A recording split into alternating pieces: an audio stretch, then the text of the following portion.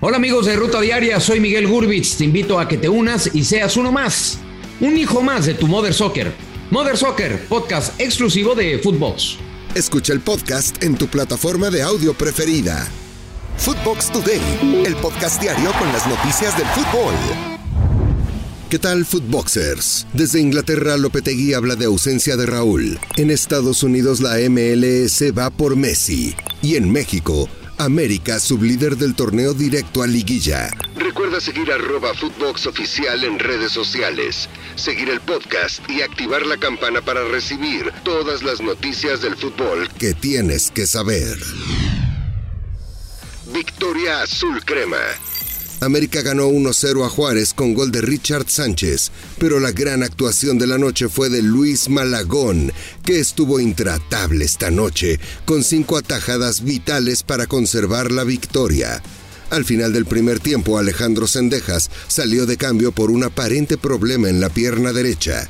Las Águilas terminan como sublíder del torneo con 34 puntos. Los chicos han logrado un objetivo que nos propusimos desde inicio de la temporada. Ya clasificado dentro de los 4 en la general, objetivo cumplido. Eso fue lo que le dije recién en el vestuario. Y a partir del lunes a la tarde, cuando regresemos al entrenamiento, ya pensar en la liguilla.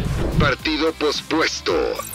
Las cenizas volcánicas en la ciudad de Puebla han hecho que la Liga MX tenga que reprogramar 2 partidos. El Puebla contra Xolos estaba programado para el día de ayer, pero ya que el vuelo de Tijuana se canceló, el partido se jugará hoy en el Estadio Cuauhtémoc a las 17 horas. Esto forzó a que el Atlético de San Luis frente a Atlas también se tenga que mover para hoy a las 7 de la noche.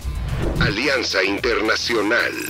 Una gran oportunidad de desarrollo tendrán algunos jugadores de la cantera de Atlas y Santos, tras la firma de una alianza con la Academia Elite del Sporting de Gijón, equipo que también pertenece a Grupo Orlegui. Con la finalidad de potenciar y desarrollar su fútbol, los jugadores deberán tener entre 18 a 21 años y estarán viajando en esta temporada de verano. Un intercambio de culturas futbolísticas que supondrá el crecimiento de ambos clubes a medio y largo plazo. Mal momento para Jiménez. El mexicano Raúl Jiménez se ha perdido 4 partidos consecutivos con el Wolverhampton y su salida del club parece inminente. Julián Lopetegui decidió poner fin a las especulaciones.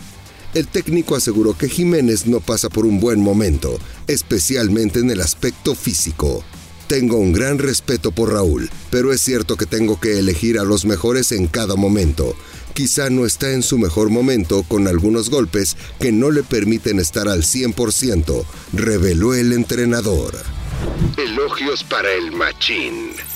El mexicano Edson Álvarez regresa a la actividad con el Ajax tras una suspensión, hecho que fue celebrado por compañeros de equipo, quienes reconocieron que su presencia aporta cierto veneno y ciertamente es agradable y está en forma, señaló John Heitinga, técnico. Mientras que el capitán Dusan Tadic comentó: nos da carácter y mentalidad, es uno de los líderes, esto es lo que necesitamos. Misión Messi.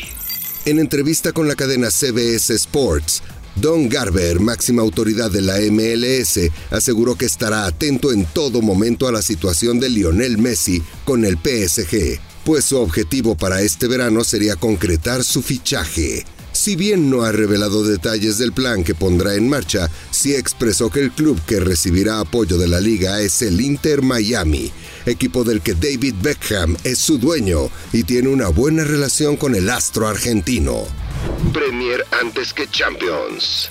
Pep Guardiola, técnico del Manchester City, negó que esté pensando ya en el Real Madrid y aseguró que en su lista de prioridades, revalidar la Premier League está a la misma altura que ganar la Liga de Campeones. No, aún no pienso en el Real Madrid. Normalmente solo pienso en el próximo partido. Ser campeón en la Premier está a un nivel similar que la Champions, así que mi atención está ahora en el Fulham, aseguró el técnico Citizen. Esto fue Footbox Today.